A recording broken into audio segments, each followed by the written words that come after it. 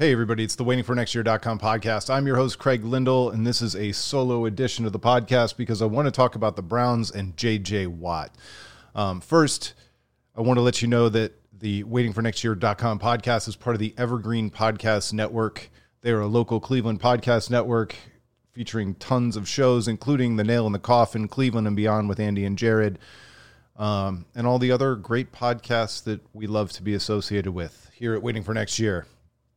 So J.J. Watt escapes the Houston dumpster fire. First of all, let's talk about how nice it is that Cleveland is not the most problematic football team in the offseason. They're not the ones with the fired coaches and hiring the team chaplain to take on more responsibilities. I mean, we've been there. You can talk about the Sashi Wars all you want, but the fact is that the Browns elevated a team attorney to personnel. It was a questionable move, and you can argue that it worked. I know a lot of you will. I don't want to get into it, but the point is that the Browns are not that team right now. They're not the team that has all the controversy that's alienating players like J.J. Watt and franchise quarterbacks like Deshaun Watson. The Browns are now in talks to be among the teams expressing interest in J.J. Watt. And it might, I'll explain it so it doesn't end up being a hot take. But my hot take is that the Browns don't need J.J. Watt. I don't know. So first of all, the Browns are doing the right thing. They're doing their due diligence. They're talking about it. They're inquiring about it. Because there's no denying the fact that bringing J.J. Watt in to the Cleveland Browns would make the defense better. It would provide another person on that defensive line to draw attention. It would make a double team, triple team of Myles Garrett that much more problematic for opposing offensive lines. It would create scheme issues, which is exactly what you're looking to do when you field a defense. But J.J. Watt is 32 or 31. He's going to be 32 next year. He's missed more than 10 games twice in the last 5 years. He played half the season in 2019. He played the full 16 games in 2018 and 2020. But, betting on defensive players, disruptive players on the defense over the age of 30, it's not real good business. J.J. Watt made a lot of money in Houston, and maybe he doesn't care about making money now.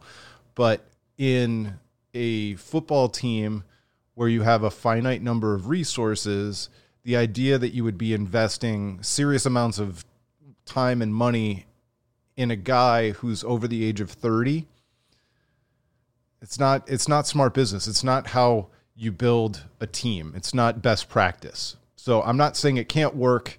I'm not saying that he wouldn't make the defense better. He would. I'm just saying there's some risk to it. There's some downside risk to it.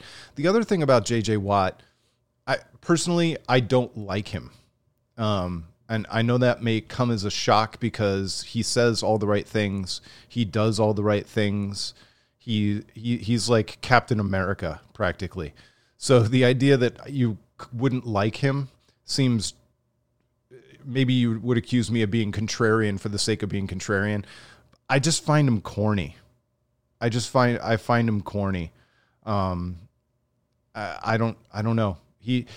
But the real point, regardless of how I personally feel about the guy, is that he is a star. He does suck up a lot of the oxygen in a room.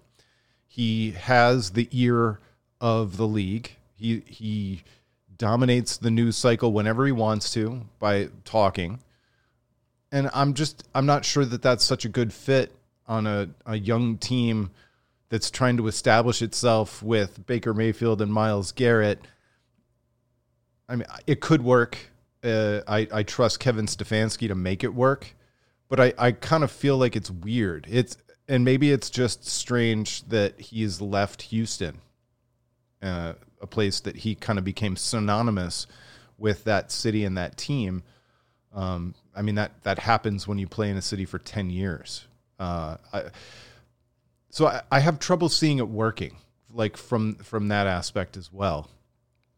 I'm not sure how well it would go over to have J.J. Watt come in and dominate the conversation when he's just not on that part of his career anymore. And of all people, maybe he's the one who can put his ego aside and go after the ring, go after the trophy, go ring chasing and put his ego to the side and play the role perfectly. I mean, if you're going to bet on anybody to play the role perfectly, he's been that guy. No matter how corny I find it to be sometimes.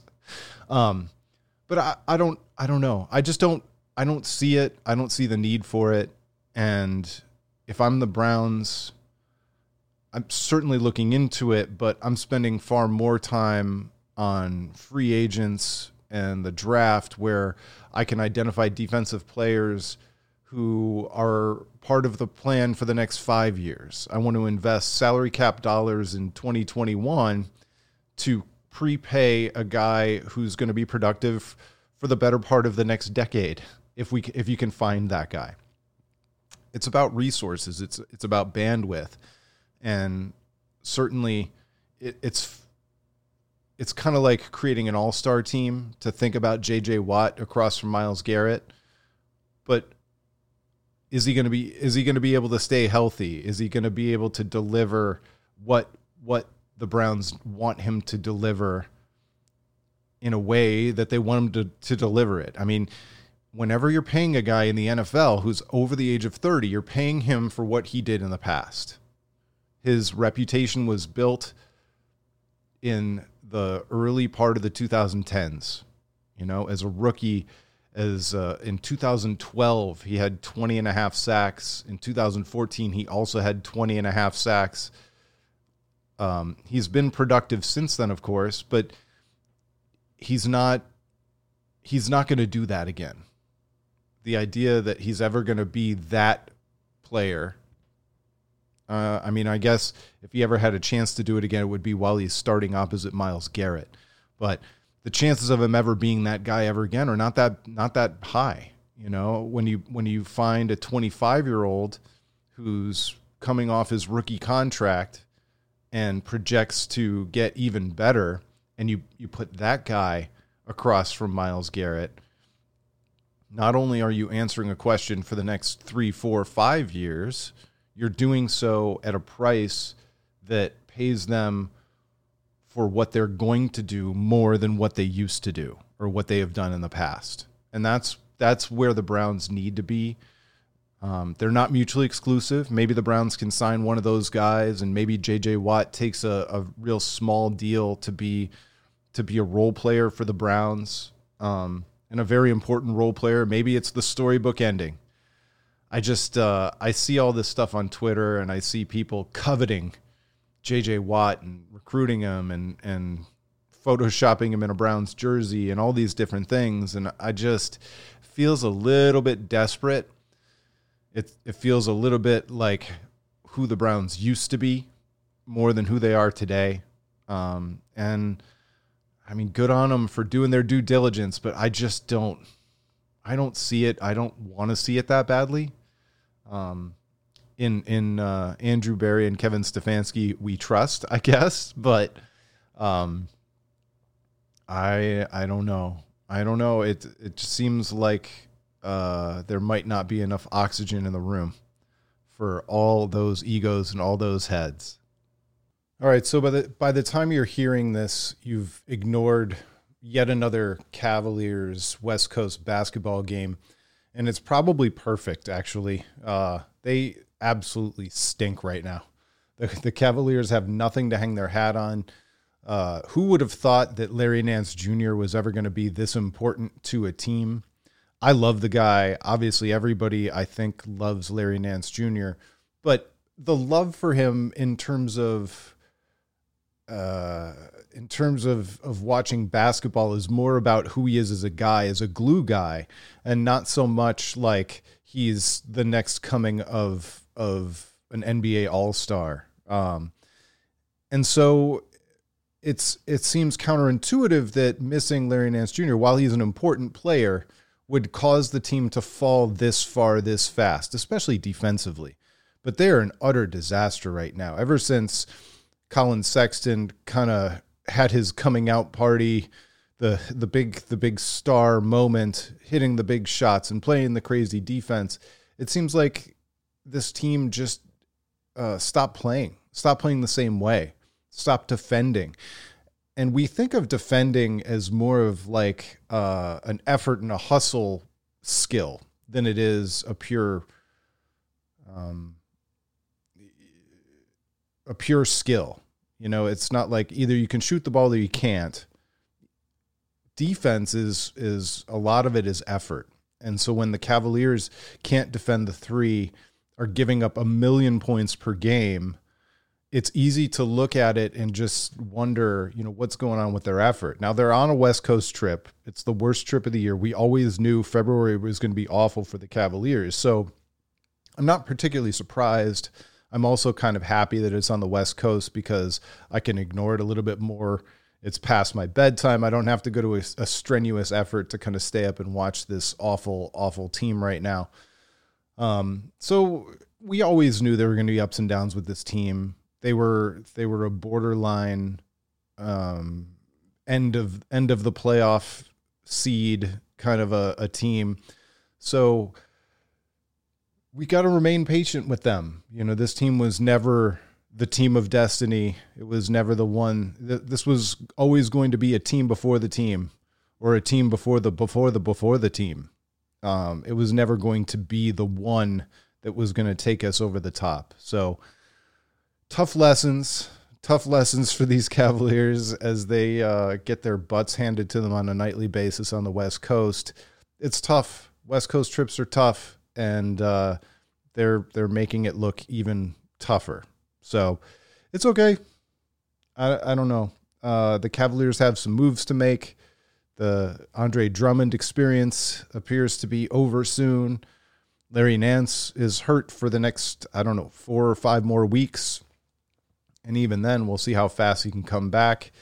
A lot of time left, a lot of basketball to be played. And if this team doesn't make the playoffs, it's not a catastrophe. It'd be kind of nice if they did to get that experience. But if they don't, if they end up tanking the rest of the season, not tanking like on purpose, but tanking in terms of just not being able to win games, it's not the end of the world. Well, it'll be okay. It'll be okay. All right. I promise we will have more baseball talk as well. I leave a lot of room for the Derry brothers because they're way better at the whole baseball talk thing than I am. Maybe I'll sneak in and steal a Derry brother for a podcast one of these days. Thanks so much for listening. I want to make sure that you guys know our Discord channel is alive and well. It's unprecedented levels of interaction. It's really fun. It's a fun place to talk about Cavs games when they're going down. It's a fun place to talk about Browns free agents and different things without some of the negativity of maybe Twitter and Facebook and other bigger social media channels. It's our little walled garden, but you're invited in. So check out our Discord. Also, if you can, support us, support the podcast and the website on Patreon. That's patreon.com/WFNY, patreon.com/WFNY. That gives you access to a special Discord channel and unprecedented access to Waiting for Next Year and its writers, and it helps keep the site going. So thanks so much for listening. We'll talk to you next time. It's been the waitingfornextyear.com podcast. Hi, this is comedian and writer, and let's be honest, I do a lot of things. This is Dean Archipotis, the host of Whiskey Business, the podcast not so much about whiskey as it is one with whiskey. Yes, we drink and talk about whiskey, but we do so much more with so many interesting people. For example, we talk to comedians like Greg Warren. You know, I don't want to brag, but let's just say I can walk into a Red Lobster and get whatever. You know, I think the pause right there is probably more important than the word. Amazing athletes like boxing champion Buster Douglas. When a fighter's down and he's looking for his mouthpiece instead of trying to get up, that's when I knew it was over. Yeah, right? And yes, Bigfoot chasers. Do you believe in Bigfoot? And if so, does he really eat beef jerky? The Bigfoot thing is people have seen these, and I've seen a lot of compelling evidence about it. It's Whiskey Business with Dino Tripodis. Join us for what we call a good conversation with a good pour. You really can't ask for much more than that, can you, people? Check us out at whiskeybusinesspod.com, a proud member of the Evergreen Podcast Network.